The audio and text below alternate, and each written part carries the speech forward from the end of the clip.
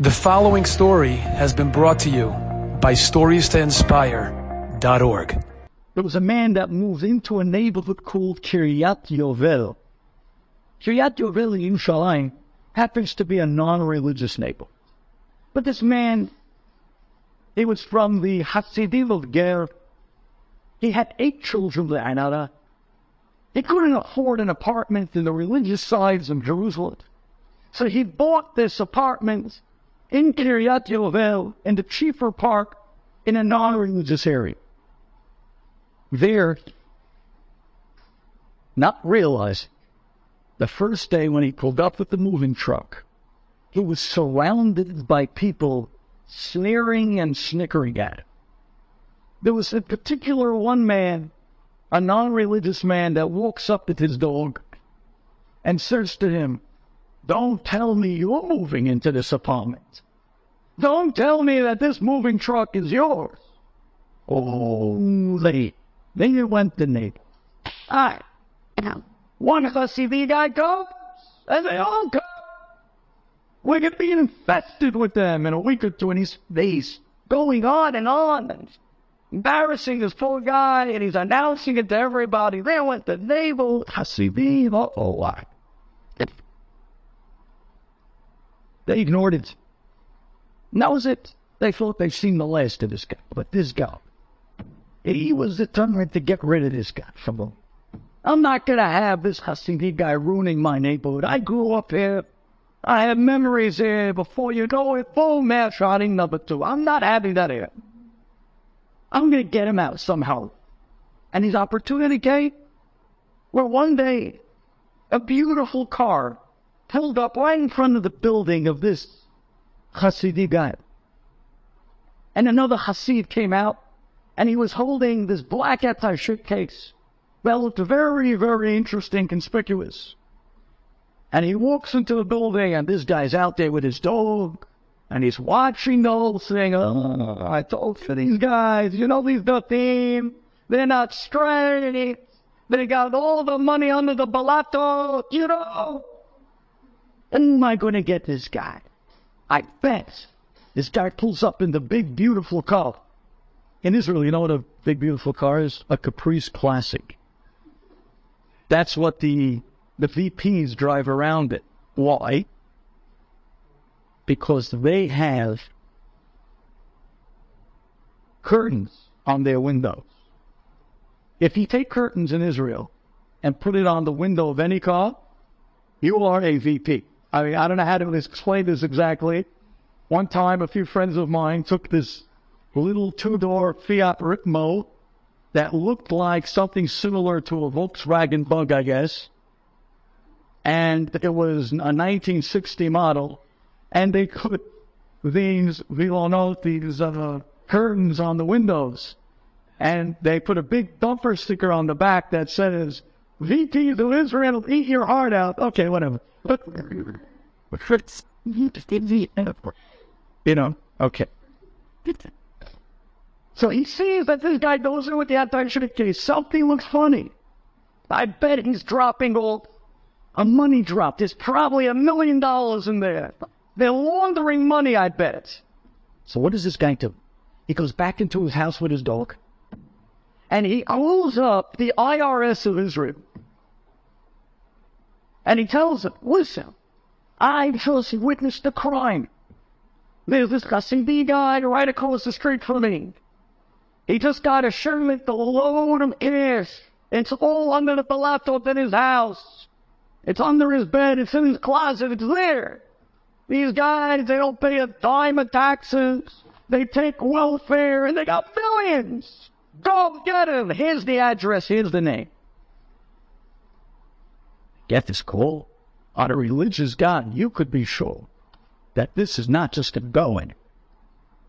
A week later, this poor Hasidic guy, he gets in the mail a letter from the IRS of Israel, and it says there, "We have proof that you are not stating correctly the money that you make every year. You're hiding your income. We know that you make between $1 million to $2 million a year, and therefore you owe us some $242,000 in taxes." Guys, look at it. There's got to be a joke.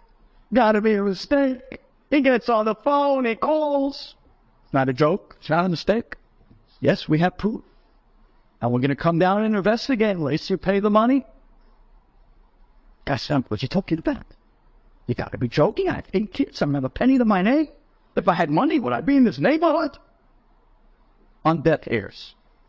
Well, that night, this man was broken to pieces. He turns to his wife and he says, I'm going to go to the Rebbe. I'm going to ask him for a beracha. He has to help me. So he picks himself up. He goes to the Ger Rebbe with the letter from the IRS. He puts it down on the table by the Rebbe. He says, Rebbe, help me. And he has the words in the ear of his head of his wife that said to him, you better not come home unless you get something good from the Rebbe. He's shaking. He says, Rebbe, help me. Look at this letter. They think I make $2 million. They have proof, they're saying. Help me. They want me to pay $1 million of taxes. I don't have a penny to my name. They're going to throw me out of my house. They're going to take my apartment. They're going to put me on the street with my kids. The Rebbe starts laughing. He says, what happened to your Emunah Hashem? Well, Chassid says, Emunah Hashem, I have Emunah, but come on. Take a look at the paper. Read at the bottom line. It's $250,000. What do you want me to do? The Rebbe says, have Emunah. You'll see unbelievable miracles if you would just put your entire belief in us. The Chassid said, but Rebbe, you have to understand, that could work for me, but my life. I'm going to come home, he's going to say, what did the Rebbe say? I'm going to say, he said, have Emunah. I'm going to end up that in the garage, in the Masad. I have to bring her home something. Something. The Rebbe says, oh, you have to bring her home something? Okay. The Rebbe leans over. He picks up an orange off his table, and he hands it to the guy. And he says, here, you need to go home with something. Oh, take this home. The man says, Rebbe, there's a law. It's not a bichat. This is not a joke. Shalom Bros. Okay. He leaves.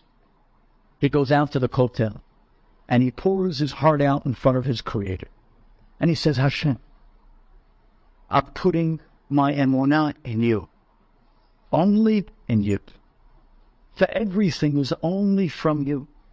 And you, and only you can help me. No one else but you. Help me. With those words, he left the kotel and he went home. He comes into his apartment. His wife and his kids are all waiting. They know he went to the Rebbe. They're waiting to hear what miracle. What did the Rebbe say? The wife says, no. What did the Rebbe say? He said, the Rebbe said that I should put my entire emunah in Hashem. The wife said, okay, and? He said, no, that's all he said. Put your complete faith in Hashem. That's it. No. He said, no, that's not it. I called them, they're not going to be happy with that. So he reaches in his pocket, he pulls out an orange. He says, he gave me this orange to bring home. The wife almost passed out. But when the children heard that this is an orange from the Tzaddik, the great Ger Rebbe, they came running out of their beds, charging at their father. I want a piece of that orange. And each one is knocking each other down and killing each other and elbowing each other just to get the piece of the orange from the Ger Rebbe, from the great Tzaddik. As the commotion was going on, breaking up the children from one to another, trying to split the orange, there was a knock on the door that even he did not hear. His wife went and opens the door, and in walks two very official-looking Israeli men holding clipboards. And this is the scene that I walk into. The father is standing there, as the children are knocking each other down. I want a piece of that orange. I want a piece of I want a piece of that orange. And they're elbowing each other, knocking each other. And the father's saying, okay, I'll give you this piece, and I'll give you this piece, and I'll give you... And he's telling us to give the orange out, and eight children a little piece of... And they're standing there, and they're looking at this scene, and they're looking at each other, and then they look back at the scene, and they said, one second. Do we have the right apartment? This is the guy that they reported to us that's making $2 million a year? That's been hiding the income, and kids are knocking each other out to a small piece of an orange? Is that so? I don't know. That has to be a terrible mistake. They ripped up the file, and they walked out.